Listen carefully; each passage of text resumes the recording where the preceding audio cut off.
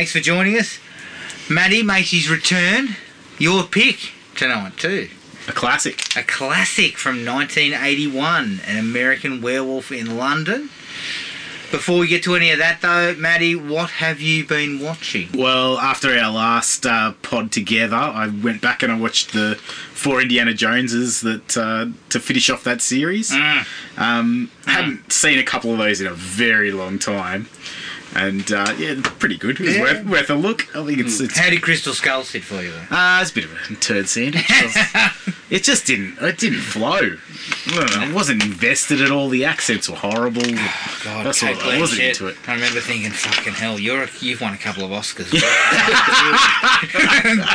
Clearly someone said, here's a big wad of cash. It's got a couple of good moments, but you were right. It just goes for about 40 minutes too long. Yeah. Just unnecessary. Yep. You can just make them. And I think when they nuke the fridge, I think you're already on the back foot. Yeah. You know, they've already sort of fucked it up somewhat, and then everything's kind of on the back foot with it. Yeah, did enjoy that one, but that's what it is.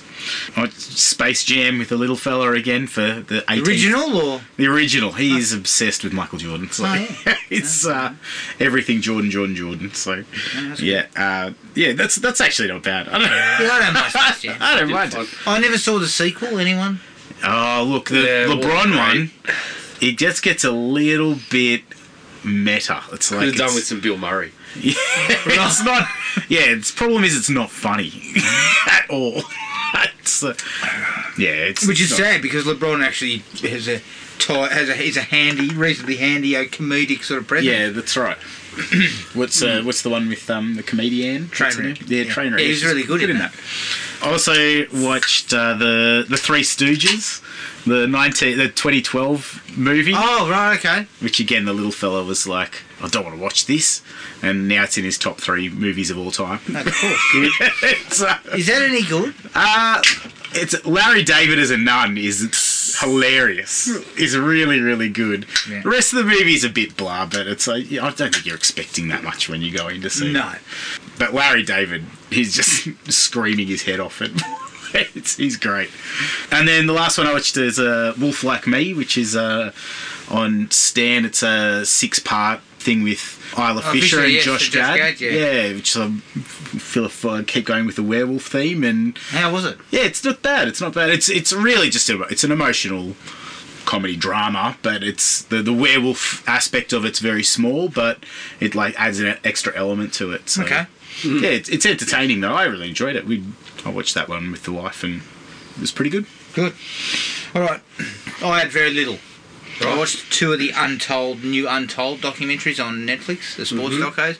I watched the Johnny football one about Johnny Manziel, and I watched the one called Hall of Shame, which is about the Balco drugs in sports scandal. Johnny football was interesting because initially he seems like a bit of a dill. Like it's kind of like this guy's a bit of a fuckwit, you know, and him and his buddies, they're a bit fuckwits.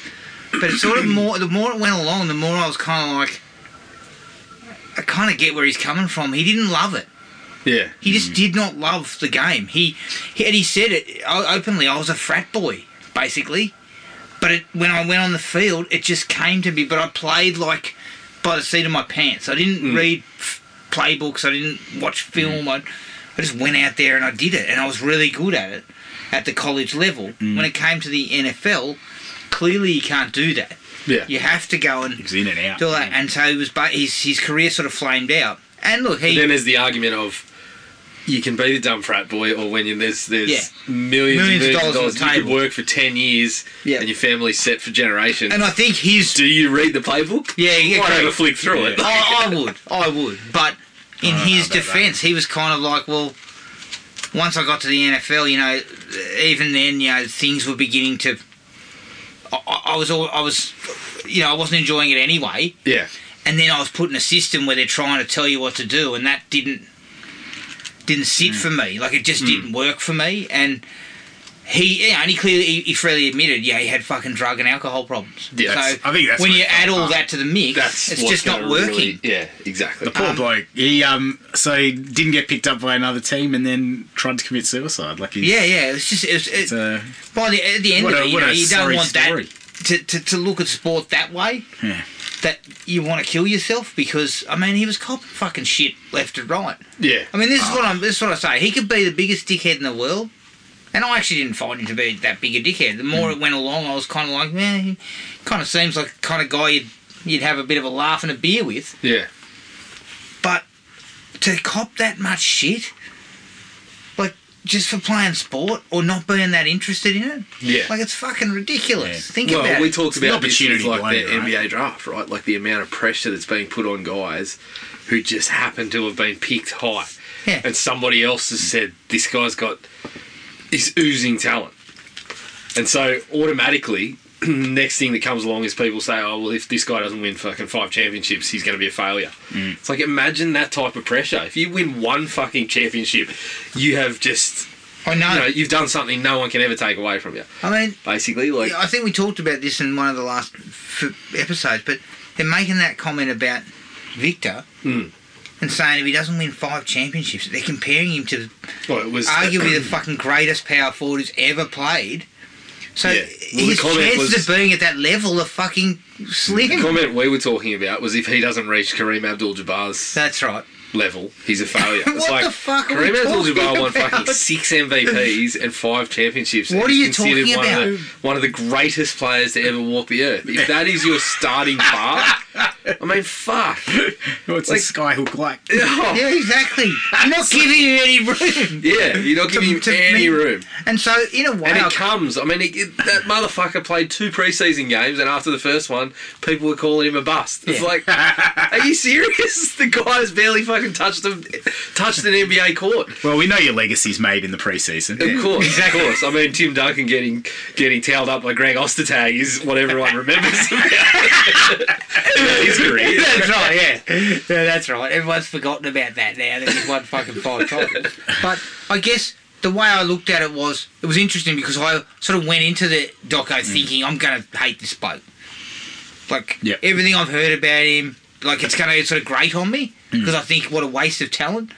But the more I looked at it, the more I just thought, well, he has every right to fucking not enjoy the game. So it was a bit of both. You think? Yeah, you start off kind of not like him because I feel like, you know, he's a guy who probably acted like a bit of a tool. Well, him describing himself, just saying I'm just a frat boy, is kind of that's like, well, that's so right. Might be a bit of a dickhead. Yeah, that's right.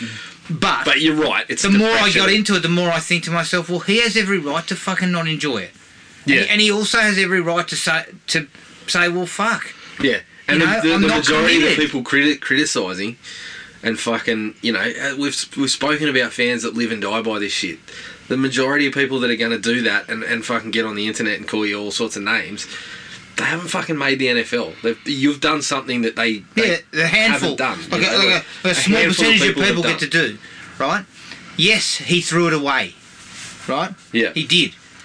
If he'd have fucking ducked his head down and played and pushed and tried to get better, maybe he'd had a 10-year career. You can still be a backup quarterback. Last 5 years, get yourself some dollars and get out of there. You can be a backup quarterback and make $5 million a year. Yeah. And I would suggest that maybe part of him looking back is sort of thinking, well, fuck, if I'd have just been a little bit more savvy, you know, the career, I could have had a little bit of nest egg. Yeah. But in saying that too, you know, I mean, I also look at someone like Nick Kyrgios, for instance, right? The guy's got fucking loads of talent, oodles of talent. And more recently, I feel like he might have turned such of a corner that you know, he is actually finding a bit of that fire to go for to aim for the top. Yeah. But you know what? He's fucking, once again, he's got every right to say, I don't love the game. I'm good at tell it. anyone who'll listen that if it was up to him, he'd play basketball because he loves basketball, but he doesn't love tennis as much. And I feel like we shouldn't fucking shit on people for that. I don't think that's the main reason he gets shat on. No, it's not. But what I'm saying is, people have always they're always pointing fingers at these athletes. Yeah. In the media. I think it's good that we've hit a place that someone can say, "This is my job." Yeah. I mean, fucking Jokic.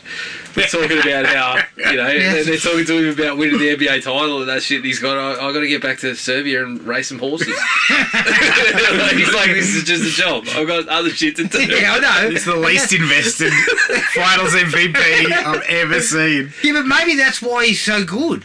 Because partly it is, his because compartmentalisation is the pressure is not applied to him because he doesn't take it like that. His talent is next level. I've got a job to do. This is the job I've got to do. Yeah. And if it fucking doesn't come up, so be it. Well, I think there's an element of that. I think there's an element of that. I think he did pretty well in the horses too. He won fucking 6 out of 8 races. So the guy, but I think there's an element of that where you don't feel the pressure as much in yourself because you're like, this is just.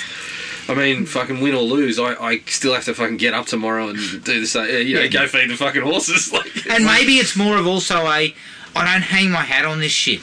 Yeah. Well, no, if he doesn't. If he's not invested, if he comes in weighing 400 pounds next season. Imagine being not 100% invested in being a fucking champion, MVP, 2-time MVP, finals MVP, and you're just thinking, I just got to get on me fucking, I just got to race some horses. You know what though? Jokic can now do nothing for the rest of his fucking career. Yeah, exactly. And he's still going to be considered awesome. He's going to sit. There's a legendary status to him because he's brought a fucking title to Denver. Yeah. That they have not had. Yeah. So fuck this cunt. He can just say, well, fuck. Do whatever he wants. I can retire now. Still not one of those. Still not. Top 5 in the MVP according to Mark Jackson. But anyway, that bloke got paid accordingly this season. Yeah. You're fired. Thanks for your analysis, Mark. Oh fuck, Mark. What do you want? He's in 2-time MVP. Arguably had a better season and definitely had a better postseason. But he's not top 5 MVP. More triple doubles than any player ever or something. I love how he came out and started saying that was a mistake, and then all these other reporters were like. No, you can't fucking make that sort of mistake. There's checks and balances. You got drop downs. You got the "Are you sure's" after you. Come on, Mark. And the other one, Hall of Shame, was interesting because it was about Balco, and it is very much skewed in Victor Conti's. He's the main talker on it, and there's no Marion Jones, there's no Barry Bonds, there's none of these. Because you know what? They never took anything. No, of course not. Barry Bonds went from 210 pounds to 228 in a fucking year. Natural. And he was like 34. Yeah. I was saying, this guy's on the downslides and suddenly bang, he's fucking hitting. And I didn't take anything. You... Barry. Yeah. Spend on some natural oils. Just fucking say nothing. Yeah. And just don't talk about it. Yeah. But Tim Montgomery was in it, the sprinter. And his angle, I felt, was the more interesting one. Where he was basically saying when they approached him with it, this whole supplement regime, which included human growth hormone and all that shit, as well as this stuff called the Clear. That was what Conti was running, which I think was kind of like EPO. Yep. And he said, it just... all you could think about was being the fastest man in the world. So you just fucking... You put all that aside. Yeah. You don't think about what the outcome might be. Because imagine being that close and not thinking you had enough. You can understand how it happens. And, he freely admitted, I fucked it up. I fucked up. I shouldn't have done it. But you're blindsided because... You're blinded by the fact that you can become the greatest. And unfortunately, Tim, you didn't really become... No. Yeah, you broke the world record, but you didn't become the greatest. There's a difference between breaking the world record and being the greatest. Yeah. Well, there was a period there, and I think he was in it, where it seemed like you'd have the world record for 2 days, and then some motherfucker would fucking whip a tenth of a second off. Yeah, I know. Fucking... I mean, that bullshit that Ben Johnson ran... that shit was getting wiped. Left and right. Or did only Bolt get to that? I can't remember now. Because once he was talking about human growth hormone, that guy was on some shit. Ben Johnson. Yeah. He was on everything. But every man everyone in the race was. All of them got done for drugs except Carl Lewis. Smith. No, Carl Lewis got done. No, Carl Lewis never officially got done. Yeah, I know, but he did get done. He did get done. We know that, but he's one of the group. There's only two that never got. It was never sort of raised. Yeah. One of them was Calvin Smith, who came third. Yeah. So Carl did it. He must be loving himself because he's sitting there. He's like He's like bloody. No, well, he's like Give me the goal. Ice skater. Who's the Aussie fella who won the Tour de France? Evans. Cadell Evans. He's the Cadell Evans. He fucking wins that shit clean while all these other pricks are fucking riding around with stuff shoved in their ass. I believe the story was around him. Carl Lewis got done in a US team test. They showed it in that documentary. Sweep it under the rug. Bigger, faster, stronger. Yeah. The guy had a letter. Lesson, Carl. If you were taking drugs, stop fucking talking about anti-drugs every chance you get. Yes. Just say no comment. Yeah. Mate, Ben was on something. Yeah. Don't what about you, Carl? Yeah. Interview's finished. Carl, it's a fucking 100-metre sprint, mate. Every cunt's on it. Okay? Let's not. Ben was just on the heavy shit. Yeah. Like, Ben had a third leg, like a fourth leg. He had he was so big. Yeah, he was massive. Like, he looked like a weightlifter. He was stocky, yeah. See, but Carl was obviously, Carl definitely wasn't taking performance enhancers for his voice. We know that. No, he's acting.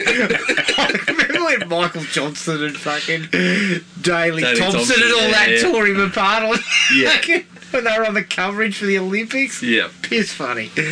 But Bolt's the most interesting one because he's got like the physique. Because he's so tall and he's got so much leg stride length. Yeah. I believe that he's a freak. Because he looks like, people say run freak. like a gazelle. He's a guy that actually looks like that. Yeah. He's got a long stride. And he's not super massive. Like, he's solid, but he's not super massive. You want him to do well too, because he seems like an affable bloke. Yeah. Like And I never heard him walking around going, I'm fucking clean. I'm clean as a whistle. The rest of Jesus Christ. He just sort of and it would hurt the sport. I felt like that one was okay too. From what I've heard, actually the one about Jake Paul is supposedly the best one. But I haven't sort of got around to watching that one yet. So I might check that one out. Because, I don't know much about him. He seems like a bit of a dill, but also, again, there's an interesting thing about him coming from that influencers thing and then actually becoming a boxer who some people are saying is actually better than people are making out. He's actually a better boxer than people think. Yeah. Even though he's fighting bums, he is. He's fighting guys that aren't... Well, he's not fighting bums. He's fighting cage fighters that are done. But he's fighting people that aren't necessarily... And he did boxing, fight and he's fighting Floyd Mayweather. But fuck. I mean, Mayweather could have whipped his ass any day of the week, couldn't he? The thing that needs to happen, he keeps kind of trying to put money up for people like Canelo. And that's what you need to do. That'll be... I don't think he wants to do that. No, he should not do that. Did he fight Butterbean, that round bloke? Butterbean, holy shit. Didn't he fight him? No, Butterbean's well and truly gone. Yeah, the point when I realised this Canelo character, I hadn't seen him fight. The point when I realised he was the real deal was when he fucking towed up Gennady Golovkin, who previously I'd watched exploding people's heads on a routine basis. I know. Okay, that must be bloke good. took some fucking Golovkin hammer and fucking shook it off. Remember when they started talking to Golovkin about, when did you know you were good at fighting? He was like, oh, well, I had two brothers who used to fucking run around town and tell adults, when I was about 12 or 13, they'd run up and tell an adult, this fella just fucking whistled at your girlfriend. So next thing the bloke would shape up, Golovkin's there going, that was their gas.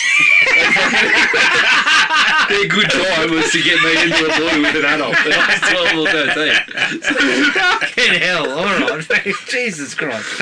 But no, look, I think that my bloke might be a better boxer than people think. Yeah. But he's not going to test yourself against. But he's not going to do boxers. that because that's not what he does. What he does is he sells fights. Yeah. And like someone like Mundine, you have to hand it to him. They're selling tickets to that shit. Is it any different to what's going on in Australian boxing at the moment?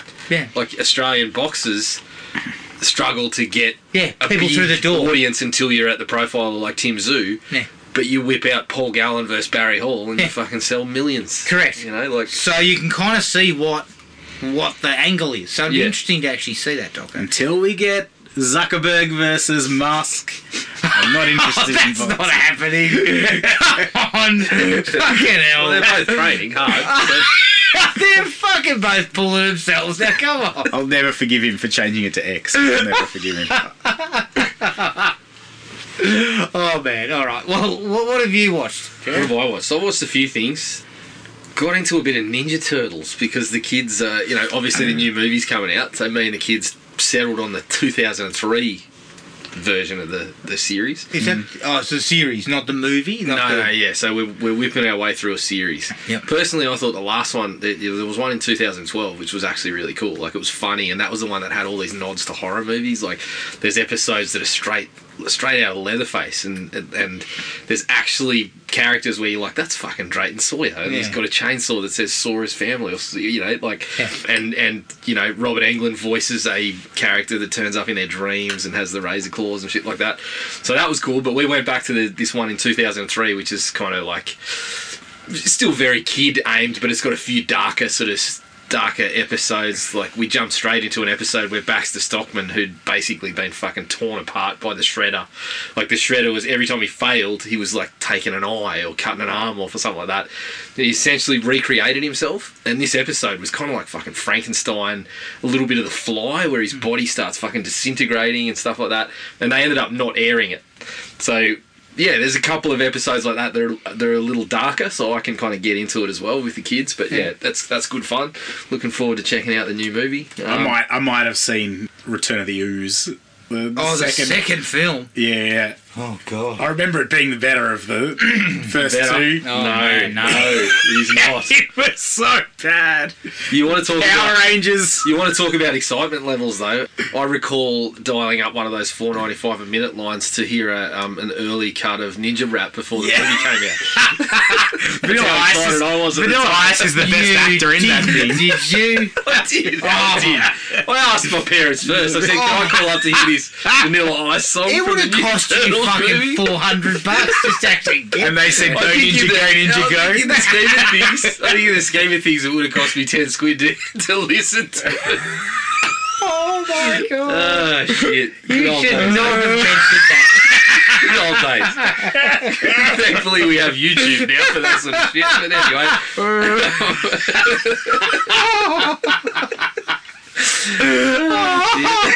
That's the most embarrassing thing that's been on this fucking podcast, I reckon. oh, well, yeah, we went back and listened. There's probably a few embarrassing things there. It's a few moments, but fuck, Karen.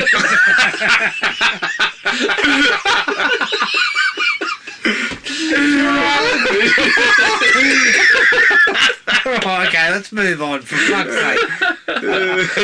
Yeah, good stuff. that Dear, one. oh dear. So, I went back to Dark Knight of the Scarecrow. Oh, yeah, is that the one with Larry Drake? It's Yeah, like 70s, yep. late 70s? Slasher. So I went back to it, and this time with the Joe Bob Briggs wraparound, which was cool. And then I found the sequel, which was only just made in the kind of, because Dark Knight of the Scarecrow had kind of got that swell of So they made one interest this year?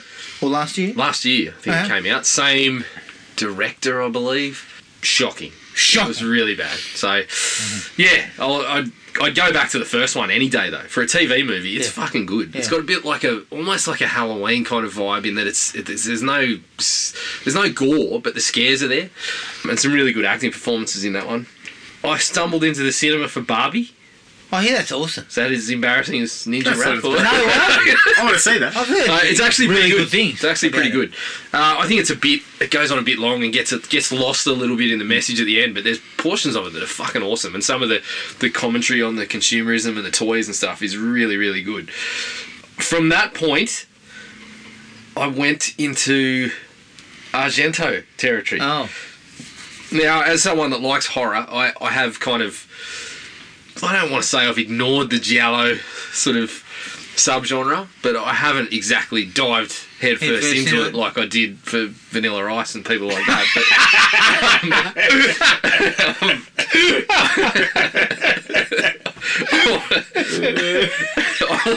Holy shit. uncool as ice. What a dude. Like,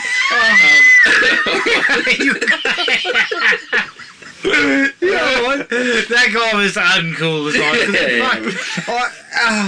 no, continue for God's sake. So I watched Tenebrae. Tenebrae, okay, yeah, that one's not too bad. Tenebrae's, it was pretty cool. Argento's always been style over substance. The plots are fucking ridiculous, and there's nothing new to it. It was kind of a little bit all over the shop, but it kind of wraps up in a reasonable little sort of twists and turns at the end. It's because obviously there's a bit of a mystery to it, so that part wasn't too bad. The funniest part, if you can watch it with Joe Bob Briggs, he starts ragging on the part where there's this 2.5 minute sequence where they're in a house and these two girls are in the house and the killer's around and whatever, but then the score from Goblins kicks in and we start getting these fucking sweeping shots of the outside of the house and a roof and then to another window and then we fucking go around the house again. Yeah, Briggs wasn't having it. He's like, what the fuck? He's like, we sweep around the thing for 2.5 fucking minutes. Like, what are you doing?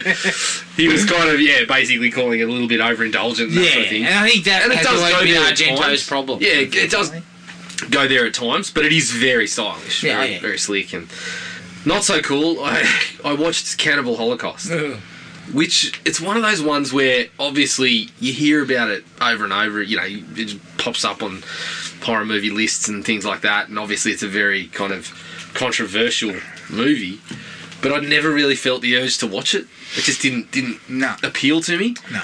But yeah, I saw it there. I just thought, oh well, fuck, I'll have a look. That is a scummy bit of work. Yeah. It's fucking exploitation in every angle. Yeah.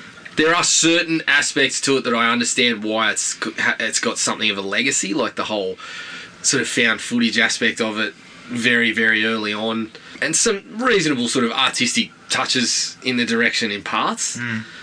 But I mean, fuck, I don't need to see animals being killed for real. And I mean, the bit where they get the turtle and they fucking get a machete and cut its head off, I was just like, nah. What the fuck are we doing? Why are we putting that on? And yeah, I read some of that about how it was possibly a marketing thing for particular markets and that it did work to some extent. But yeah, I mean, fuck, some of it is just so scummy. It's not the type. I prefer to watch something with a thrilling kind of story and exciting sequences rather than just, oh, we're going to shock you by just putting the fucking scummiest thing we can put on the screen. Yeah. It's like, that's where I felt it kind of landed in the end. And that was me. That's everything. Yep. All right, let's take a break. Here's the trailer for 1981's An American Werewolf in London. For the first 23 years of David Kessler's life, he was only human. Then one night he took a walk on the moors. Beware the moonlets. Is David behaving strangely? Are you all right now? Well, I'll let you know the next full moon. Tomorrow night's the full moon. You're gonna change. From the director of Animal House, a different kind of animal. An American Werewolf in London. Rated R. An American Werewolf in London from 1981. Written and directed by John Landis, who made Animal House, and produced by George Folsey Jr., who produced The Three Amigos. It stars David Norton as David Kessler, Griffin Dunne as Jack Goodman, and Jenny Agutter as Alex Price. The budget was $10 million. The box office was $30 million. And this is John Landis's personal favourite film of his own. All right, Matty, kick us off, mate. Look, I enjoyed this one. It's got good aspects of horror, good aspects of comedy, some confusing decisions in the script, and I guess with some of the interactions between the characters. The main guy looks like he's about 35. But, I wasn't sure on that. I wasn't sure what the actual fucking... But he does a good job of acting like he's 18. He's definitely aged out of the Kentucky tour range. I mean, if he is right on the razor's edge of the end of it. Yeah, he's ready to compete for a sprinting championship. But all in all, like, it's good enough. Kept me engaged. It gave me some laughs, and I left feeling pretty good about it. I gave it 3.5. Yeah.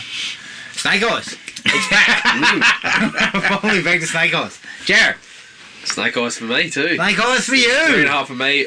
I feel like story starts really, really well. I think the atmosphere that they get together and the way that they craft it happens really quickly, but it's really engaging. From that point, there's parts that I really like, but there's also elements where I think the story's really thin. Like what's actually happening with the characters is reasonably thin, but we're stretching some of the moments out. Obviously, the effects in that particular scene are fucking phenomenal. All round, really. The wolf looks really good, and that famous scene is still top of the pile for a reason. And yeah, as you said, the mix of horror and comedy is generally pretty good. There's a couple of points where I feel that it actually hurts the horror part of it, but overall, yeah, 3.5 for me for sure. Look, I went 4, and was close to saying 4.5. Like I had not seen this in 25 years. And the only thing I ever remembered about it was the transformation. Yep. So I vaguely remember them being on the moors and stuff like that. So when I started it up, I was kind of like, I'll probably have to sort of fight my way through this one. But like you, it comes off it starts at a fucking really, really, the atmosphere's outstanding. Yeah. It's really creepy. That shit up on the moors and the slaughtered lamb and all that. They shoot it so well when they're in those horror scenes at the beginning there, because it's like it's 360 degrees. You don't know. Yeah. Even just the first scene, they get off the truck and then it's 360. You don't know if it's going to come from behind. Yeah. I really liked the way that happened. Yes, I agree with you that there's character-wise. Yeah, look, there's not much there. Right? There really isn't. Because there's not much real arc to anything, but she runs at a pretty fast clip. Yeah. And it basically just intersperses moments of humour with fucking violence that's pretty full on. And then tosses in some really nice camera work and stuff. The shot on the one that really sticks out for me is on the subway. That's awesome. Yeah. And I'd forgotten. On the escalator. Looking down from the escalator, and you see the wolf come out just very briefly. It looks fucking awesome. Like it just looks so awesome. And like you, the FX they won't be topped. No, like they can't be, because the computer stuff looks so stupid.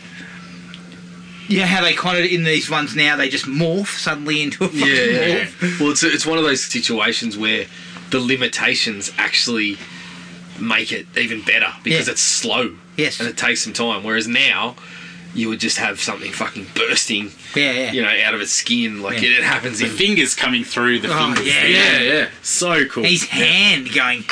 Yeah. And just turning into this massive. Yeah. He doesn't know what's going on as well. Effects, it's great. Bang, just like that. Like every time I've seen it. So yeah, I really enjoyed it. Some good atmosphere, tension. I actually found it quite scary at times. Yeah. Because I think they build some of that. So straight out of the gate, the practical effects, like, they're fucking incredible. Yeah. Yep. They're 40 years old. Yeah. And that transformation is fucking unbelievable. Even like, after the first death, Jack's...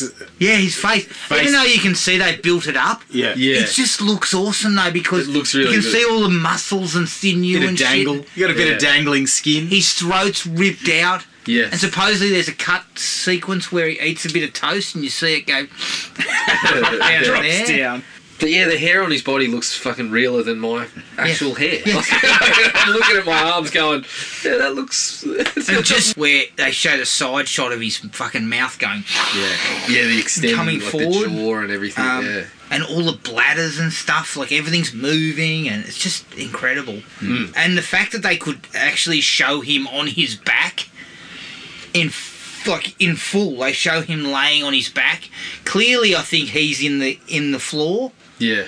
But it looks pretty seamless the way it's done. Yeah. But even then, like, you know, as you said, the other effects, like the effects for his mate, the effects in the dream with those fucking wolf soldier looking things. That shit was weird. The Germans. But even then, I thought that shit's unsettling. Like, I keep bringing this out. Funnily enough, being a collector, that's one of the few action figures I've seen in the movies. One of those fucking guys. Really, in the scheme of things, Low tier. I really want that one. In his dream sequence when he wakes up in the middle of the forest, He looks up at her and goes... He's got the demon eyes. Yeah. Cool. Really cool effects all the way through. I love the bit when the guy steps in that fucking woman's arm. Shit, he looks down, there's a fucking arm on the ground. Yeah. So, as far as the special effect, I'll tell you the bit that I feel works better than I expected is that they usually shoot the monster initially, the wolf, in like quick cuts and you can hear the screaming of it, but you don't see it real well. Like they sort of, it's in darkness or whatever. Yeah. But then when it comes out in Piccadilly Circus, it's in front, like it's fully put in front of everything. Yeah. And it looks fucking awesome. Yep. The Like, they've finished got it- product of the wolf was It's not just- my favourite thing. But I could see how you would like it. I just love the fact that it's running around the street. Yeah. And they're showing it from the top half, so they're not bothered. They're not showing the back end. I mean, there was a lot of parts where they just cut to a quick bit of the face and Yeah. the teeth and stuff Yeah, like that. that's- And cut it. But part of that was just a bit of restraint early on too. Yeah. Like, And you see blokes trying to get out of its way at Piccadilly Circus while its teeth are going. Yeah, I was like, I thought that was going to look ridiculous. I actually thought this is probably not going to work because it's too. It could have been way lit. worse than it was. Yeah. But I think it actually turned out alright. And plus, what he does is dish out a bit of carnage too. Fucking cars, people getting run over. Yeah. That's it. That's a couple of people in a row. Someone gets hit by a bus, then run over by a car. And one guy goes flying out of the fucking bus window. Yeah. That's straight after the policeman's had his head bitten off. Doesn't someone also get driven backwards through the fucking window? It's just like, carnage. And that was part. I think it was purposeful that a few of those we were supposed to just like, holy shit, and have a giggle at. Like, yeah. I actually think, looking at that sequence, the transformation and the stuff in the Thing, are probably the best practical special effects that we'll ever see. I think. Yeah. Yep. Fair Because call. there's so much puppet work. There's so much, there's so much shit that they have to do to actually make it look. And the Thing probably even more so because there's so many different elements to that one. Yeah. But I just feel like, that just what you said before, the Savinis and the Rick Bakers and the fucking Rob Botins and that, back in the early 80s, they were fucking magicians. Like, what they were doing was just unbelievable. Yeah. Well, as you've said, and as we've spoken about a bunch of times, it had to be on... The camera had to be what you were fucking seeing. Yeah. So, you had to work out a way to make it look like it was happening on camera. Correct. You couldn't just take it into the studio, the effects shop later and go, yeah, well, we'll just move Sort it out. And I think there's been some really cool examples of where they've blended the two. Like every time I watch Slither, I think, they've done a really cool job of the practical effects here and then, covering over bits and pieces. But yeah, in terms of like for time, for what you can do with the computer effects, with like, superhero movies, for example, they're always going to use the fucking CGI to get that shit done. Yeah. So I think that the heyday of practical is obviously pretty well gone. But yeah, I don't know. You always hold out hope that someone will bring it back. It's like a Gorman style. A bit of stuff like that. I would agree. I think the balance of the scares in the last is actually pretty good. I actually think they get it right. Yeah. For a large portion of it. it. For the most part, I would agree with that. There's a couple of moments where it's probably like, no, hang on. Yeah. Might be a little bit there. But they never veer too far into comedy. No. So I feel like they get balance the balance right. pretty quick, pretty handily. Because it could have just tipped over into being too funny. Yeah. Or trying to be too funny. I did read a piece of trivia. The executive producers, John Peters and Peter Gruber, wanted Dan Aykroyd and John Belushi as the two guys. And I'm like, clearly these two fuckwits knew nothing about film. Because that's not working. Like, the Blues Brothers, that works. Yeah. That's not working here. Like, Peter's finally got his What are you doing? Peter's finally got his mechanical spider, man. It's true. Mechanical spider with Superman. So. I'm just picturing the with the Piccadilly Circus. Yeah, that's right. Everything's smashing.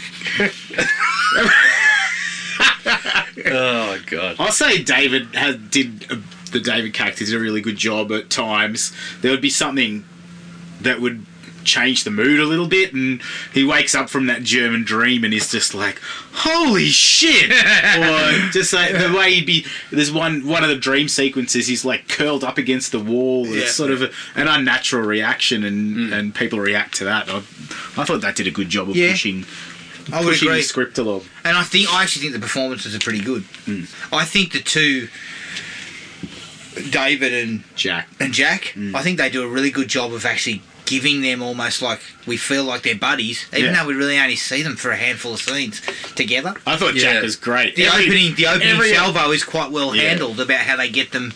We get that these guys are buddies. They've been buddies for years. Yeah, their banter is at a point. They're just talking about chicks and every single opportunity. I must admit, I couldn't stop laughing when they fucking decide to engage in what's that shit on the wall at the slaughtered lamb. Every fucking bloke goes. Goes quiet. Yeah, I think the good thing with that, like they got a bit of comedy out of those two, but it also provided the opportunity to talk about fucking him becoming a werewolf. Yeah, because if it hadn't have been those two, I'm looking around and I'm like, no one would have been.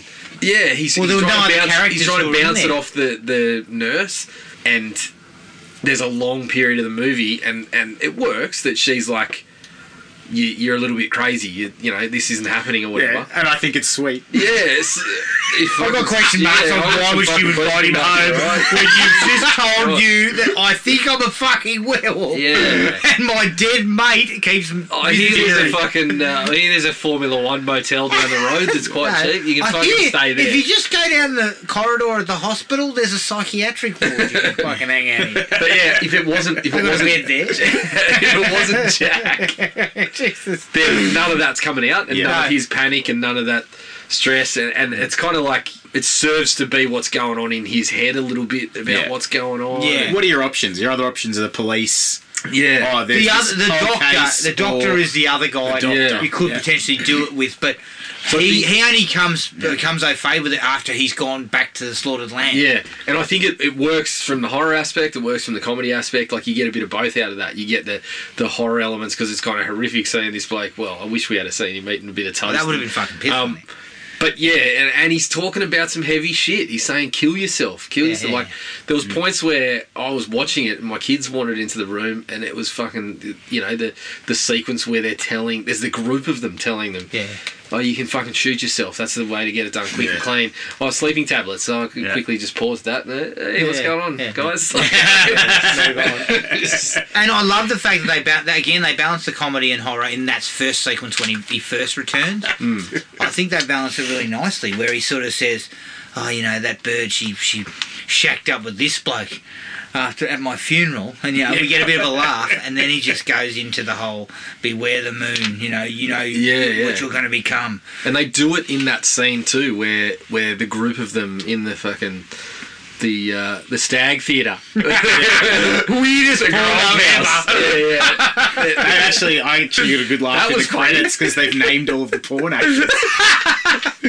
Good. They you know, even when they're talking about that and he's introducing him to all the people that he's killed and stuff like that, there's laughs there. Yeah. In the midst of some really fucking heavy shit that they're talking about. Yeah. They once again tell him to kill himself. Carnivorous lunar activity. Yeah. I love the fact that they go, this is, he goes, this is whatever his name is, and his fiancée. And she goes, hello! She's fucking covered in blood and shit. All over it, isn't it? It's just so pleasant about. And again, coming back to the porno, I love the fact that it cuts up to the screen to show us some dude coming wandering in going, what are you doing in here? You said you weren't going to do this. The bloke goes, I said no such thing. And he goes, I wasn't talking to you. I'm talking to her. And she goes, I've never seen that before in my life. And he goes, oh, sorry. He walks off. That was one of the funniest bits of the movie, to be honest. I'm like, what are we watching here? Good stuff. Yeah, look, I thought the performances were good. I think everybody's, a solid performer. It is lacking a little bit in character arc. Well, and there's a little bit of stuff that come up in my dislikes about how quickly things turn around. Yeah. Between him and her, specifically. Yep. There's a few questions there. Yeah. It just sort of fucking happens. I mean, namely, what the fuck are you doing taking him home? But anyway, we'll get to that. The music, I love the fact that they've picked as many songs as he could get with the word moon in them, and uses Blue Moon repeatedly in 3 different versions. And then you got Moon Dance. You got what's the Creedence Clearwater one? Bad Moon Rising. Yeah, great. They're all really good songs, and it fits. They put them in at the right points. Yeah. We get the Blue Moon at the start. We get the Moon Dance during the love making. We get Bad Moon Rising when he's fucking waiting to sort of for the full moon to come. Yeah. Like I think they do a really good job there. And it's kind of a humorous touch to the proceedings. Yep. I think, look, there was 1 or 2 times when it was on the nose, I felt. But overall, I did dig it. Like, especially Bad Moon Rising, like, it just feels like a natural fit, right? Yeah. Like, and then Moon Dance, I thought was a good choice. Blue Moon 3 times, maybe pushing it. But yeah, overall, I did like those. I think he had another one that they'd gotten the rights to, but he couldn't use it. Or he didn't use it in the end. I can't remember what song it was, but it might have replaced one of the Blue Moons. Well, I think as has been mentioned a few times, Werewolf in London. That's it. Werewolf in London. Yeah, was it written after? I thought it was. No, I think it was available at the time, but they didn't. Warren Zevon wouldn't give him the rights. Warren wasn't having it. The atmosphere at the countryside, the foggy rolling hills, and there's no one around, and they build everything up to the slaughtered lamb. The whole atmosphere in the slaughtered lamb, the way that nobody wants to talk to them. And I love the fact that she goes, can we get some, soft... I can't remember what he's asking. He's asking for a few different drinks. She's like, we don't have that. We don't have that. And he goes, she has tea? She goes, tea? And he goes, oh, yes. Do you have that? No. But I love the fact that there's this foreboding sense of, they're talking to each other after they've left, and the woman's going, we have to go out there and get them. Yeah, I fucking loved that. I think my favourite stuff in the movie was the slaughtered lamb stuff. And I dug, as you said, like, as soon as they walk out, there's this conversation where she's saying you can't let him go. And I'm thinking, is she saying you want to keep him here so we can kill him? Yeah. Or is she... And then they're like, no. And we start to evolve this conversation into, no, we can't have that on our conscience. And the other bloke's like, we've got our secrets. Basically, I can't remember his exact words, but he's essentially saying, we got our secrets and they're going to have a chance. We leave it in God's hands and this shit stays with us. And it's like, it's interesting because you think, what side would you actually be on? Like these people just wander in and you basically, from the get-go, you're trying to fucking tell them, get the fuck out. This is not the place to be. But you're actually kind of doing the right thing in some, it's. I just love the interplay between. Really, there's only 3 of them. Yeah, the woman behind the bar, the dude, the chess player. Yeah, and the guy playing darts. Yeah, he's a cranky man. Yeah. And they kind of change. Initially, the guy playing chess is talking, and you think, oh, he's just fucking carrying on. But you get the guy playing darts, and you think, oh, he's the one to look out for. But then he's the one that fucking cracks. Yeah, when the doctor comes to town, and the other bloke's telling him, stop fucking talking. Like... I thought those parts were some of my favourite stuff in the whole movie. I mean, fellas, though, stick to the road. Yeah. What the fuck are you doing? You wandered off the road like 2 seconds after. They went anyway. They didn't know where they were. That was my biggest... You know what a road looks like, motherfucker. You don't walk off it. Even if they tell me, don't go off the road, and I think, those people are seedy. I'm still like, we're in the middle of fucking nowhere. We have to stay on the road. Like, otherwise, where do we end up? It was a word They kind of said, what did they say? They said this, that, I'll stay on the road. Oops. Yeah. Like, it's fucking 2 minutes ago, you dildos. Look down! They've been going in a straight line and they're like, we don't know the way back. Bitumen, you penises. Left foot, right foot, make sure it's on the fucking road. In quick succession. Yeah. You know what, though? I would have fucking gone and slept behind the nearest fucking motel, like behind the pub. I'm led to believe that if you'd have found the nearest golf course and fucking slept on the green. Is that up on the green, yeah. I would also potentially have had a snooze in the graveyard. Well, no, but the thing for me is, and I mean, I'm such a cat. I'd probably, they'd say, stay on the road, and I'd be like, well, they want us on the road. But then I'd go, if we veer off into the moors, we're fucked. So I'd be walking like 2 metres off the road. Every time there was a bush, I'd fucking race up, kind of sit behind it for a couple of seconds, and then I'd quickly jump up and kind of leg it to the next one. I'm telling you right now, it's fucking dark, it's cold, it's foggy. These weirdos in this pub have told me to beware the moon and stay off the moors. Guess what? I'm sleeping behind the pub. Yeah. Well, tell you right now. Exactly right. You just find somewhere around. Look, maybe the fucking werewolf comes to town and rips people's asses apart, but who knows? But as Matty said, like, it really works when they're out. It's kind of a less is more approach. Like, all you see behind them is the fog and the dark. Yeah. And you're like, that's in every direction. Yeah. You get the sense that it's in every direction. And you get it's lit well enough because of the full moon. That's what I love too. Because normally you'd be thinking to yourself, well, you wouldn't be able to see shit. Well, you'd be able to see a fucking road. I know that much. And also, I don't know why you expect the guy that survived to tell you that a escaped lunatic ripped him apart, because fuck, that wolf was huge. You are definitely saying an animal killed my friend. No, you know what I'm calling immediately? It's fucking Bigfoot. I'm telling you, I saw Bigfoot. He shapeshifted. I've watched enough videos on YouTube to know that was Bigfoot. He teleported across the balls.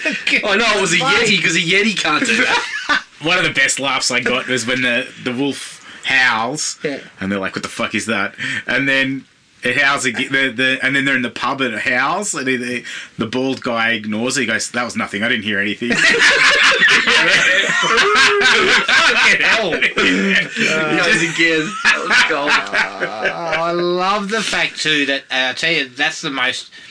I think the kind of scariest part of that whole sequence on the moors, because I think that stuff is actually really scary because of the way they shoot the hole. You can't see what's around you. Yeah. They're trying to sort of be light and humorous with each other about the fact they're lost, and then you hear the fucking growl from a distance, and then they stop and they hear it in front of them. Yeah, and it's this low kind of. And he starts saying it's circling us. Yeah. That's fucking creepy. They start speeding up how they're talking. Yeah. Plan? What plan? Yeah. Like, and it's really scary the way they do that. And then they hit it with they get you with the jump scare when he goes to pick David up, and then it just comes out of the fucking blue. David's a cat. He fucking runs like, talk about leg. He legs it instantly. He doesn't even look back. Nope. Gone. Would have been a better move. And he kept going. I would have kept going. And Jack gets just torn up. Like, it's really visceral moment. The way they shoot it, you just can see it kind of on top of him, and he's screaming, and blood's going everywhere. And then is that where you take off and say, "Every man for himself"? There's nothing I can do for you now. You were with someone? Well, I was on my own. I was walking alone on the roads at night when I heard what sounded like somebody being torn apart. But it's a really, really solid, like, that opening stuff is just, I reckon that's fucking awesome. And then probably my favourite bit of humour is the two detectives coming to see the doctor. Yeah. And it's just this fucking, it's like Abbott and Costello in action. Like, the bloke goes, "Would you like some tea?" The doctor says, "Would you like some tea?" And the old detective goes, "No thanks." And the young guy who's standing, he's not sitting for whatever reason, he goes, "I wouldn't mind some tea." And the fucking old detective looks at him like, "What?" And he's like, "I won't have any." And he turns around and fucking knocks everything over. And then meanwhile, the doctor's on the phone talking about something passed away. Talking about some bloke he doesn't want to fucking meet with or something. He's on the phone right now. Tell him I'm dead. It escalates real quick. But I found that sequence to be Highly amusing. And then there's a sequence later on that's probably jumping ahead, but I just wanted to touch on the two detectives. When they come back to say, well, David's missing.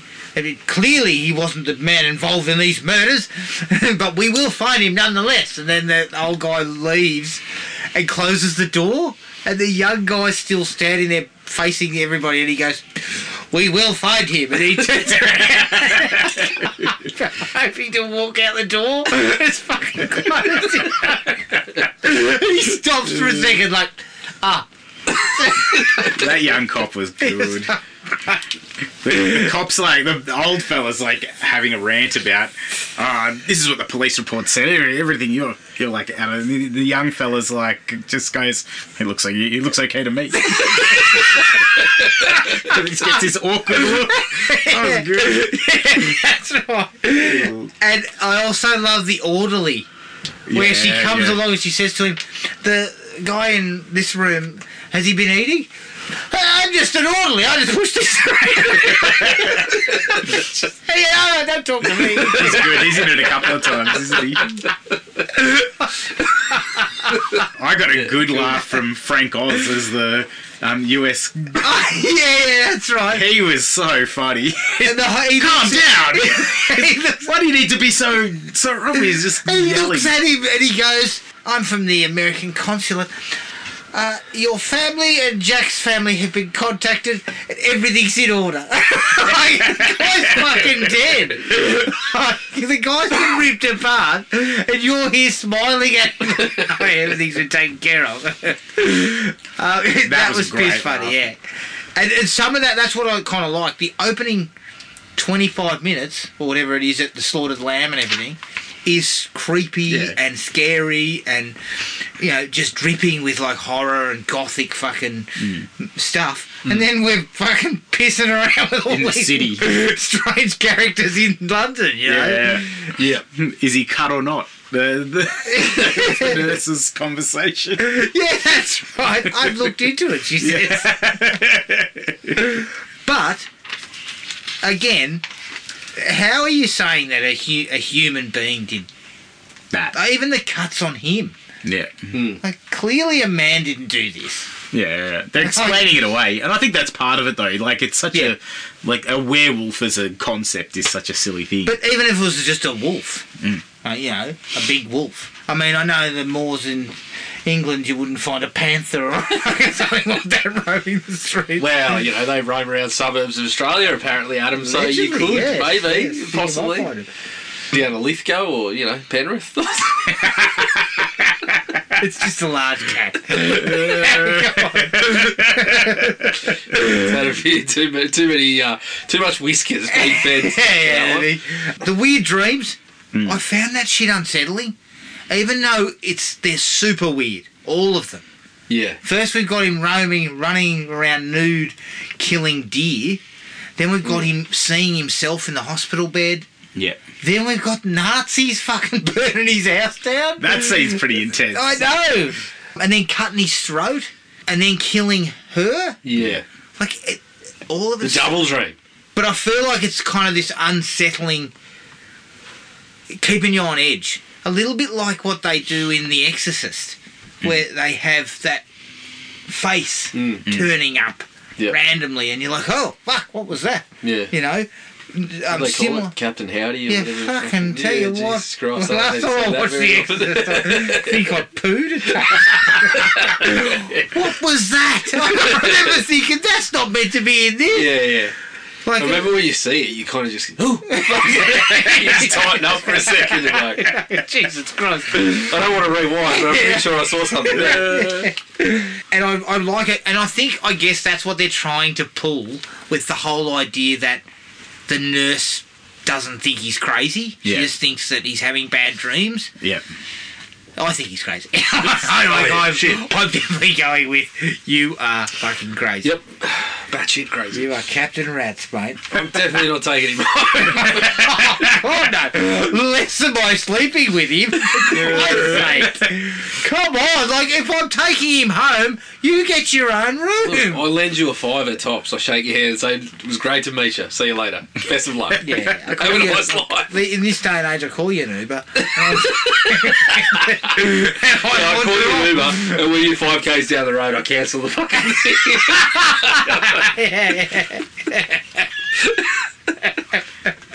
Yeah, just for shits and giggles. Too. When he first sees Jack, Yeah. we talked about That's this, but creepy. That is creepy. That's got Because he kind of comes up out of nowhere, like it. Because we've had all these sequences in the hospital where David's talking about, you know, the incident and everything like that. Yeah. Nothing sort of. There's nothing that tells you that Jack's going to reappear. No.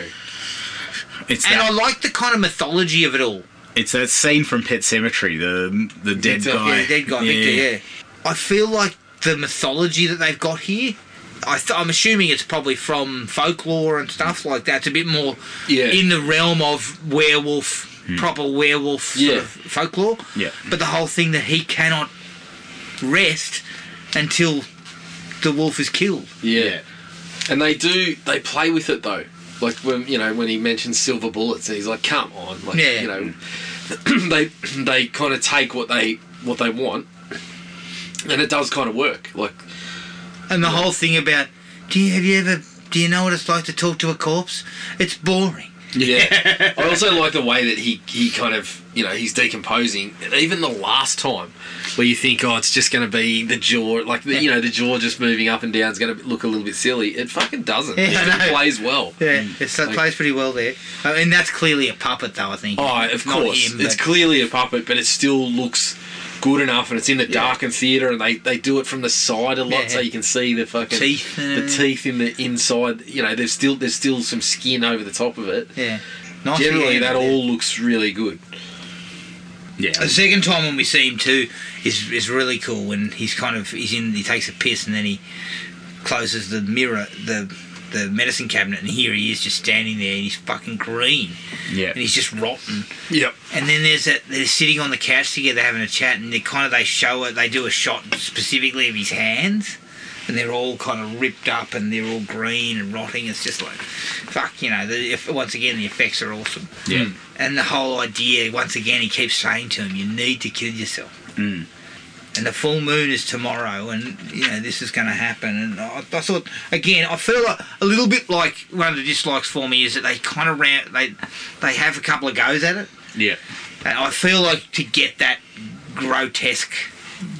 Jack's grotesque sort of visage back again, we kind of explain the same thing. Yeah. When we see him the second time, we explain the same thing, that you have to kill yourself. Yep. Or I you're kind of going like to it. It's hurt just trying other to people. talk him into it, right? But it just builds up the pressure, right? Like the third time, there's all these other people, and they're talking about different ways, and as I said, it's kind of a way to put what's going on in his head out there, and it's like just this developing kind of mental state that he's in, that he's fucking starting to consider how would I do it and stuff like that. Like, that's sort of after he's done it. It's after he's done it as well. He's caused some carnage. He's killed some people. Yeah. We're coming back again. Look, I told you this was going to happen. Yeah. It's an I told you And so. he actually says that to him. You sure you don't want to tell me you told me so? Mm. The next, there's about 10 minutes there where he transforms, and then he just goes on a fucking tear and just rips people to shit, and all of that stuff is just gold. The transformation is incredible. Everything from the fucking his hand going from in front of you see his hand going and stretching out to his snout coming out, his eyes changing, his hair, his ears, like, because they do everything. They kind of do everything for you. Yeah. It's just superb. And then he fucks up those two people behind the apartment. Yep. Kills the three hobos in. Yeah. His old mate that's fucking swilling his he looks like he's drinking some brandy or whatever. He comes out. I can't remember what he says, but he's like, "What's going on out here?" Or something like that. Mates. Jesus, mate. That's not the way I'm handling it. No, especially with my wife saying something's going on out there, and there's clearly some Something's screaming going on out there. and I go to the doors and I go click, click, click, lock them all up. If everyone's okay, they'll knock when they turn up. I'm like the bloke in the slaughtered lamb. I don't hear anything. Yeah, that was nothing. That was my ass. And you know what I love about that too is they don't overdo the gore either. Yeah. You don't actually see you see the aftermath of the death of the two behind the apartment. Yeah. You briefly see the wolf attack them, but then you see the aftermath of her arm sort of ripped off. You don't see what happens to the three hobos at all. Like, they don't even show them. You hear the wolf is there, and that's about it. And then old mate in the subway, they use the POV and all that. Yep. It's a really good effect. Yeah, and that's where you get the scares, right? It's not necessarily the gore, even though there is a little bit of that. Yeah. We see the wolf very briefly come wandering out. Yeah. On all fours and stuff. Like, I'm assuming it's probably a guy in a suit.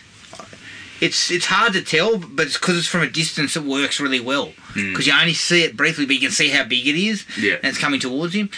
And I think that stuff just works a treat. You know, it's really, really well done. And once again, it comes back to the horror elements really full on. Like, it really comes back to it. Yep. And then we go back to some comedy. You know, like it's kind of these little sort of ebbs and flows of either, but both. Him trying to get those balloons. That's awkward. That is quite awkward now, looking at it, but it is quite funny too, where he turns up to Mum and goes, "A naked American man stole my balloons." Oh, God. And then it just cuts to him legging it across and stealing that woman's coat on the way past. Yeah. And then he's standing there in line to get on the bus going, interesting weather we've Yeah. Good one. Good. And he wakes up in the zoo. Like, I kind of liked all that sort of stuff. That he kind of went back to where the species lives. And that they respected him enough to leave him alone. I thought that was the other yeah. thing that was pretty cool about that. So I thought all that was kind of really cool. And as I said, I think that subway sequence is the one that sticks out the most from watching it again. I actually kind of liked the call to his sister in the phone box.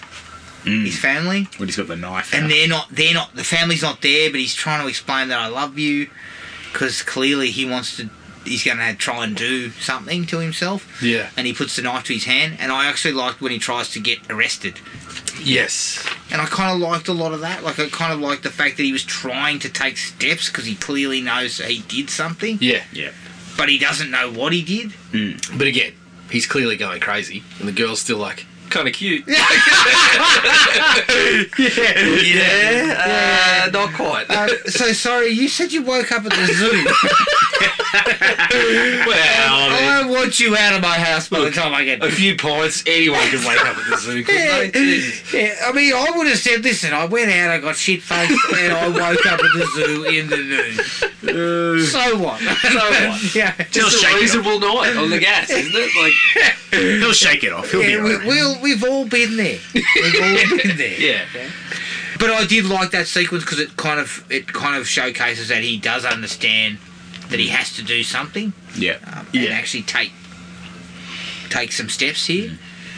We talked about the scene in the porno theatre, which I thought was piss funny, but also I really like the dark humour of all of these people. It gets really dark. Yeah. Like, if you listen to the conversation, it's, as I've said a couple of times, that's almost as heavy as it gets in the whole movie. but it's also surrounded by some funny shit. Like, so there's something about hanging himself. He might swing there for a while, and he should. I mean, with the hobos and the old, there was a bit of a fucking Waldorf and Statler vibe to some of that shit that was going on there. Yeah, I like that. And just the finale. This is the last thing for me, but it's just fucking all happening. Yeah. Everything's getting smashed. People are getting their heads bitten off. This thing is running loose. And then we get that piss funny sequence where the doctor turns up to Alex's house and goes, there's been reports of a mad dog running loose. And she goes, David. I like that he jumps out of the cab. She just goes home. She doesn't. Yeah, she doesn't follow up at all. I know. She goes home to have a sleep. Yeah, that's right. That's what yeah. He's clearly crazy, and she is not. She does not follow up on it. She just leaves. What are you doing? He pops up at her house. That's so funny. But that's it for me from the likes perspective. Anything else from you two gents? No, not for me. Well, I'll remember one later. That's Dislikes. Alex and David's relationship is built on zero. Yeah, not Like, much. The fact that it even gets to the end where she says that she loves him. Yeah. Like, I'm just like, nobody can fucking possibly believe this. Well, you've known this guy for like 2 weeks. He has told you he's a fucking werewolf. Well, these two it's things... a month. It's got to be a month because it's moon cycle. Yeah, okay, you've known him for a month, and he has told you like a fucking lunatic for a month. 2 weeks would have been more believable. Oh, he's just coming out of this state. There's something traumatic's happened to him. At 4 weeks, a month you're of this thinking, something's going on here. It's a bit tedious. You're talking to your girlfriends and going, I don't think this is going to work out. He's never hungry for dinner because he's eaten a whole person. Telling me he's been to the zoo and he's, I checked the toilet the other day and things were fucking very untidy. I don't know what he's been eating, but it's not good. I mean, it looked like the work toilets. I had the note, Alex is a sicko. That's pretty fair. But this ties into... That was on my list. That there's just not much there between those two. No, and it's really unbelievable. And I know you got to accept some. You got to suspend the disbelief in certain areas, but that one's just too far. Because she's in the hospital, she's seeing what's going on, yet she thinks she's swooning over him. But then when he gets to the apartment and whatever, she's seeing him acting nuts. But it continues on. But that then goes to my other biggest dislike. It kind of ruins the ending for me. Because it's so unbelievable and it kind of takes away... This is where the horror and the comedy balance really doesn't work for me, is the ending. Everything else, fine, but it means the ending it lacks the tragedy of something like the Wolfman. Like, I can watch the Wolfman now and say... Yeah, there's parts that are hard to connect with because it was fucking 80 years ago, so there's societal changes, the way people are acting and things like that are a little different. But you watch that and you're like, it's fucking tragic. It's really sad at the end. This one, you lack that.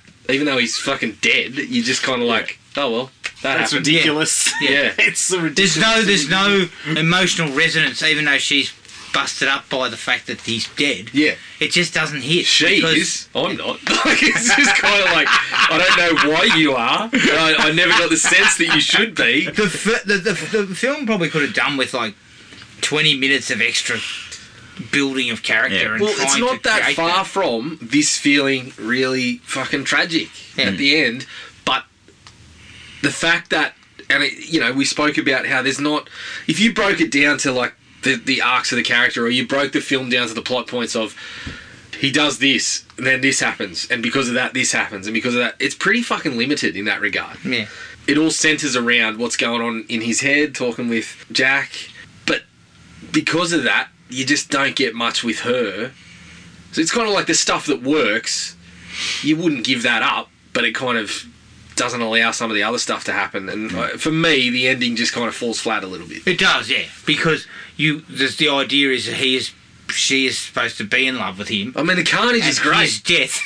The carnage is fucking fantastic. It is. But after the carnage, I would have been like, oh man, that really sucked and that broke my heart. But it didn't. Yeah, it didn't. Yeah. It didn't because that relationship's not solid. No. It's not earned. No. None of it's Not earned. really. Right? So the idea that he is trying to kill her because he's a wolf, he's in Yeah. a wolf form.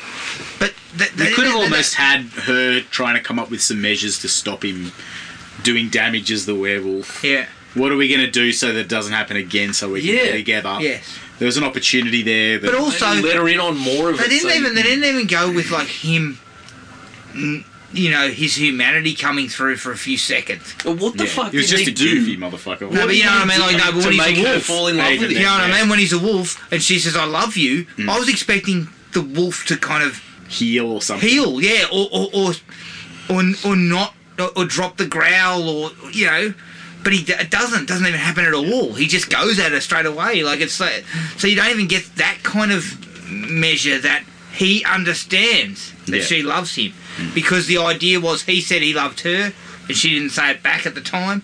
Yeah. That, to me, the wolf heals for a second because it's him. His humanity is still coming out. Didn't even go there because they've undersold the two of them. Yeah. Because you can't, exactly what you're saying. There seems to be absolutely no reason why she would fall for him. Like, nothing. No. Apart from the fact that he's American. So the whole idea of like he's foreign, he comes with a different, you know, different way about him. But other than that, there's nothing that's that Special. about him or anything he does in the entire time that they're together that would make me think that he wasn't just notch on the bedpost number 8 Yeah. and that's the end of the deal. Their flirting is some of the most It's awkwardness I've ever seen. On the train when he's going, when he's pulling faces to the punks, it's Yeah. like, what is going on here? what are you doing? And she's like laughing at I mean, dude, I am going, we are going to get fucking killed. in a that's second. right. Shut up. Little switchblade. Yeah, that's right. And for something that's not actually that funny. Fucking stop it. Look, no, mate. We're past that. Let's just move on. But also, as I said, if I knew someone for 2 weeks and then she said, "Listen, I've had 7 lovers," I'm going, I don't care. Like, Hey, look, I don't need a scouting report. exactly. Well, Lover number 1, he's 5 for 10. Yeah, Nothing to do special in the cot, but he had a bit of cash, so there's. yeah. Just to give you the rundown, don't care. I don't want the comparison. Yeah, exactly. I want to come in with a clean slate in the hope that you might give me a chance. Yeah, I was hoping you hadn't had many because I'm a dud in the sack, so fuck. No, so that's where my head drops and I go, so I won't be number 8 then. Oh, yeah. So when's number 9 due? 'Cause I'm not going to be here. Clearly, I'm in and out. I'm in and out I've like got a 10-day contract. I'm fucking in and out like a fiddler's elbow here. Yeah, I've got a 10-day contract. I will not be picked. It will not be picked back up. I can assure you. Oh, But man. the bottom line is, he is fucking raving like an idiot. Like, what would make you take someone home who has clearly told you that they saw their fucking friend who was ripped to shreds on the moors? You spoke to them. Yeah. And that you're a werewolf. I thought. I mean, that's crazy, isn't it? Initially, I thought it was building up to, everyone else is just kind of in and out of the room, just doing the job.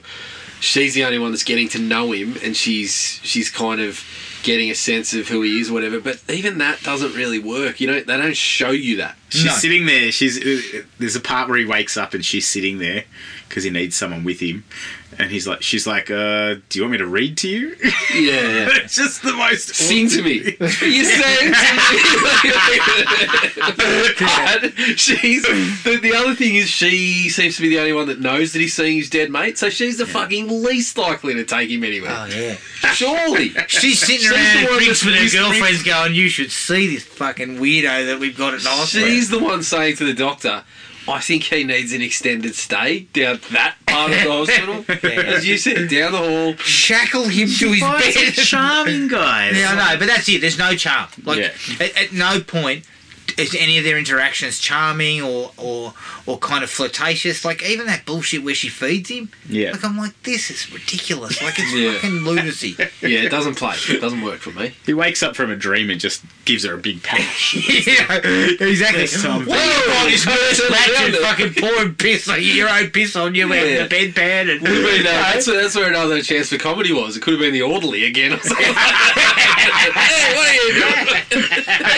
I just push things around. I don't make out with people. I actually felt that the only time the effects don't really stand up is the Nazi guys. I think the faces are kind of rubbery.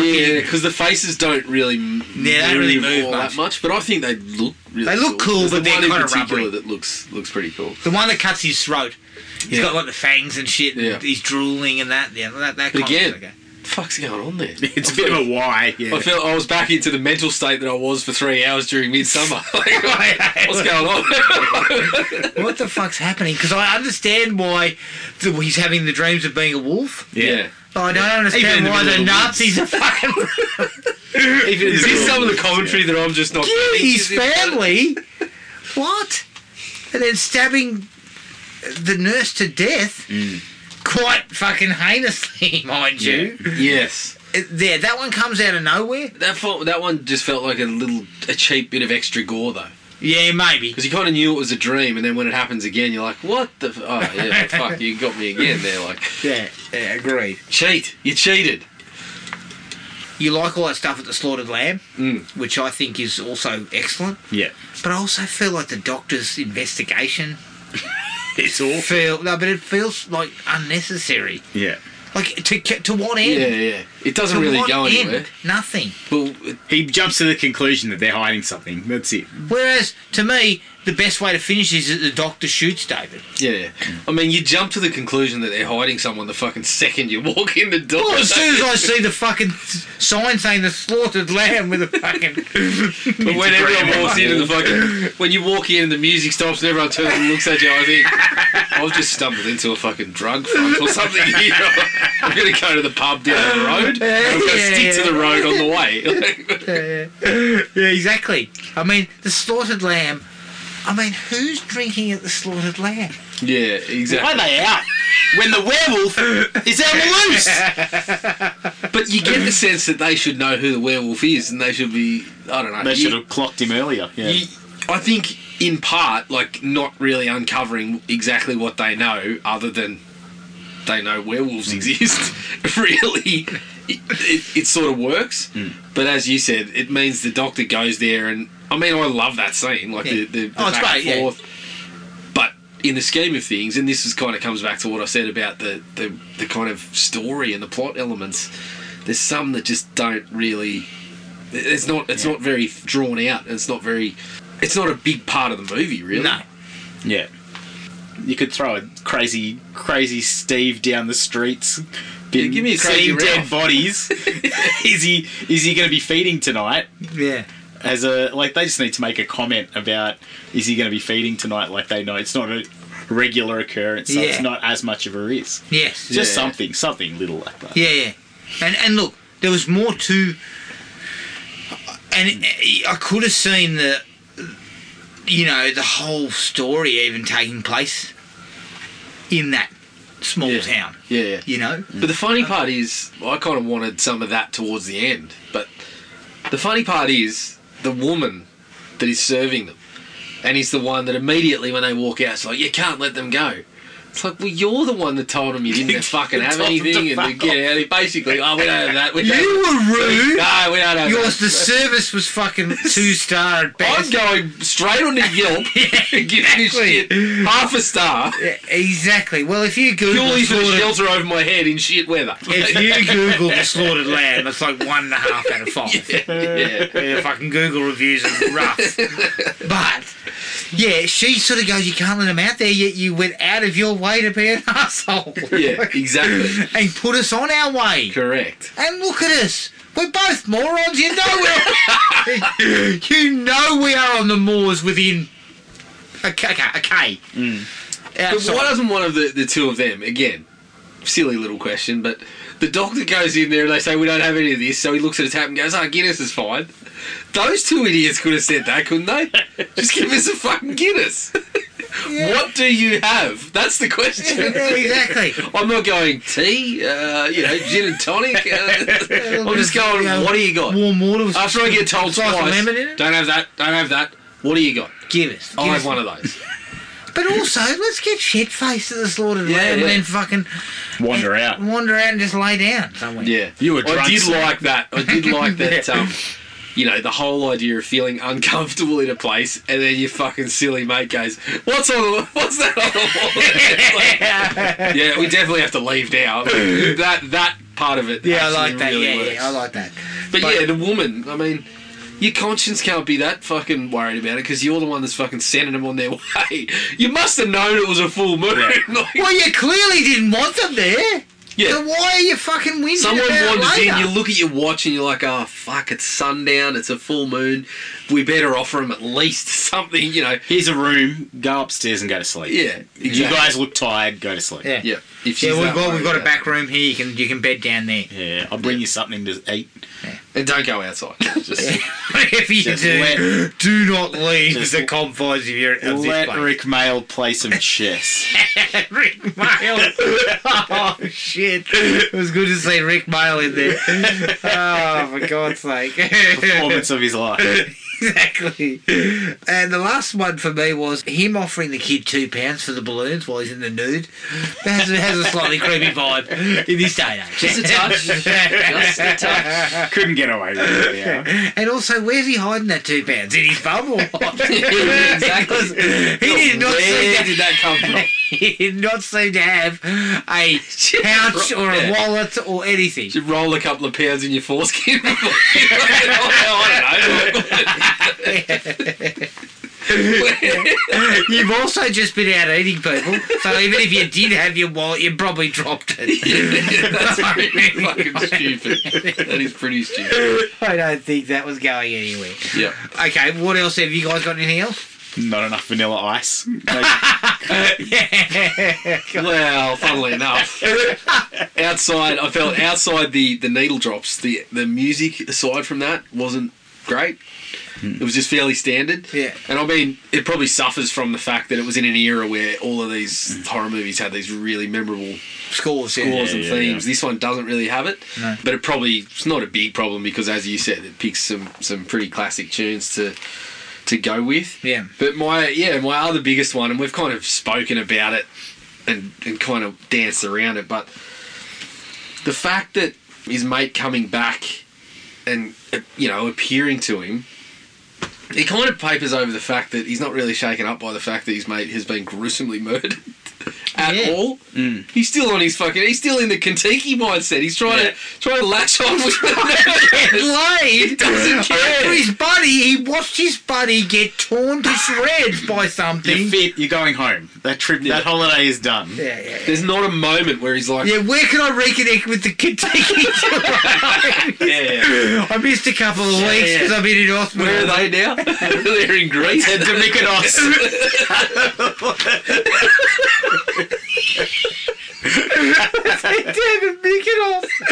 What about Jack? Oh, his body's been sent home. Fucking don't worry about it. There you go. He's just got the sequel planned out. American Werewolf in Mykonos. There's that scene where she's buying groceries and he's sizing up her bank account. He's like, these are expensive, and she's like, yeah, it's very hard to pay for stuff in London with on a single wage. And he goes, how do you live? And she goes, very carefully. And I'm thinking, what is this scene about? Not carefully enough, because that bloke wouldn't be on your shoulder if you were fucking careful. No, you know what? Women being, hooking up with weirdos and shit was going on in 1981. So right now, she would have been smart enough to know I am not taking this guy home. Yep. I may think he's attractive. Pretty sure of that. Like it's And I may put him as number 8 on the list, but I am not. He is not staying in my house. Yeah. No. I love that he just turns up to the house and they haven't even discussed it. He's like, there's one bed. Yeah. It's so seedy. Yeah, exactly. What I'd love to see is an outtake after the sex scene. She gets up and all the silverware's been stolen. He's left. He'd be more likely to be wearing a colander on his head. Her grandmother's lovely candlesticks are also. And then he sheepishly comes back after he wakes up at the noon, at the zoo. Goes, couldn't help him borrow a robe or something. You know what? I've got nowhere else to go. And I sold your candlesticks. And then I lost my wallet. I sold your candlesticks for £2, which I stuffed up my ass, luckily, because that's how I was able to catch the subway. Yeah, how are you getting on the subway, dude? Like, how are you getting on the subway? You have no money. But also, you know what? He seems to shake off the fact that he woke up in the fucking zoo in the nude pretty quickly. Yeah. But then again, I looked at it and I said, he's on a Kentucky tour. Exactly.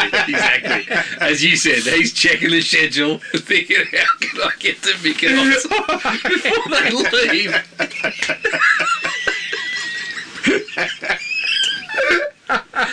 Oh shit! Yeah, look, I've been fucking cooped up for far too long. I need to get down to Mykonos because that's where the tour is now ending up. Yeah. Oh, holy shit! I can commiserate for my dead mate whilst I'm travelling to Mykonos. What's that? I'm missing the fucking toga party. By the time I get there, I'll be ready to cut loose. I know for a fact it wasn't Mykonos when I went. It was Corfu. We had a fucking toga party at Corfu. Oh, and I tell you what, mate, if I'd been woken up in the zoo, I would have been desperate to get back on the fucking zoo. Yeah. Well, you'd have had you'd have been disappointed you lost your belt because you would have had a sack of beers tied to it that you'd be missing. That was actually in London, for Christ's sake. Why did they go there and shoot a scene? Stood up on the floor. Down to the church. Jesus Christ. Honestly, no, that is one of the... There was a lot wrong. There was a lot going on there. That was the sack of beers. You get a sack of beers full of fucking ice, and then you tie it to your belt. You wandered around. Stop there. I don't need to go. I prefer to drink my beer out of a glass, or at the very least a can out of it. No, but the beers were in cans. They were just in a sack. You had a loot bag. I love it. There was sawdust on the floor, so if you chundered, they just. So why exactly did you need your hands free at this particular establishment, Adam? So you could do the Macarena. Unencumbered. Yeah, there was that, but they also decided the strippers were on and everyone got excited and it was a fucking bloke. So, yeah, look, the church is an interesting place.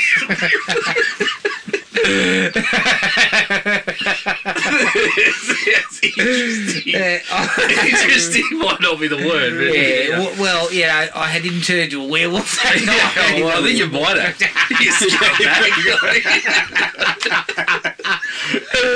Could have turned into anything. Oh, God. Okay, yeah. But that was the tour was over by then. You know what? I shouldn't have been in the place. You're off the tour. You can choose your establishment, and that's what you chose. Well, I've been on a Kentucky tour for 6 weeks, so why raise my standards now? Yeah, exactly. Well, basically, that was probably it. Plus, I had no money. Yeah, of course. My funds were at all time. I've got just enough for a sack of beers. Funds alone, beer's cheaper by the sack. Yeah, exactly. Well, at that point, I've lost my pants, but I've still got my belt. So I've got something hook me up. Hook me up with a sack of beers. And you know what? It was fucking VB. I can attach the sack to a pole and use it for all my lifelong possessions at the end of the night. Yeah, exactly. I came to London to get away from VB. If I wanted to be a hobo and you gave me a stick, I at least had the sack. You had the sack ready to go. Yeah, again, look, this sounds even worse now that I realise, yes, I was not on the trip. This movie is just like kind of like the reminiscing about your trip in London. That you turned into a fucking werewolf. Yeah, I tell you. And woke up nude in the zoo. Yeah, it's like a fucking taco. Without all the gruesome murder, but the rest was, pretty similar. Have you guys got anything else? Are we going to continue to talk about my fucking drinking habits? Because, this could get ugly if we continue with it. It's already not good. For a bloke that doesn't indulge much anymore, it's always fun to remind you of the time that you had a sack of beer tied around your fucking waist. You idiot. Sorry. I had a few rough moments. Yeah, that can take you to them. Yeah, and I was a bit older, so you'd think that I was a little bit more mature. You're the sensible one. You're all picking your place like that. Yeah, well, look, let's not worry about that anymore. That's it's beyond me now. At least your mate's mum. I might just Google that.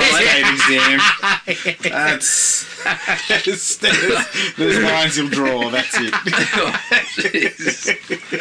All right, okay. You got nothing else, people? No. I need an embarrassing story to come out between the ninja rat. Yeah, well, fuck you, because I tell you what, me carrying fucking a 6-pack of VB in a sack on my fucking belt is not in the same class as you being on the plane. You would have needed your beers on your belt if Ninja Rap came on, because the dance moves required both hands. So you had to have him on your belt at that point. Holy shit, mate. I tell you what, it's more, It's like one hand up now. Then left to right now. Left to right up. Damn, I got it. And again, if your sack was a bit loose, things could fly, you need to be a bit careful, because that thing was full of fucking ice too. You don't need any embarrassing stories, because you taking a date to a movie with furious masturbation has lasted for a couple of years now. So. Yeah. I think you'll find you might be the winner here. You're still living because on you know what? Neither of our stories involve women who might be interested in us. Yeah, correct. Our stories both involve the various ways women would look at us and go, no fucking way. I wouldn't vomit on that bloke. You know what though? Okay, so I bought a sack of beers, but nobody else needs to know about it. Okay. Look, if you want to sort of explore this further, I'll buy you a sack of champagne and hang it off your belt. We'll take things up. You know what? This is I would have walked up to the first girl and said, "Beer." Yeah, drink.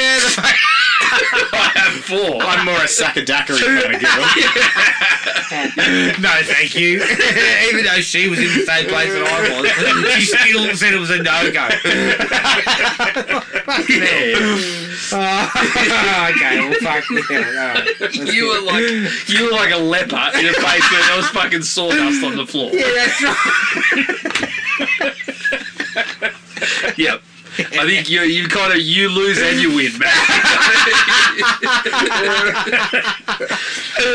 Yeah, all right. Let's get off that. Let's never bring that up again. until about a month goes by. Yeah, well, some idiot remembers the facts of that period.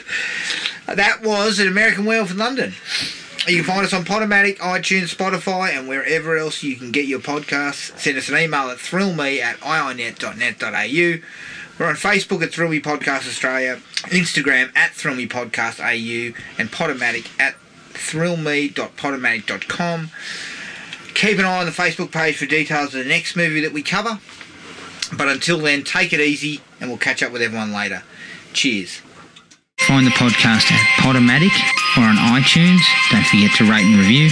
Like us on Facebook at Thrill Me Podcast Australia, or contact us at thrillme, all one word, all lowercase, at iinet.net.au.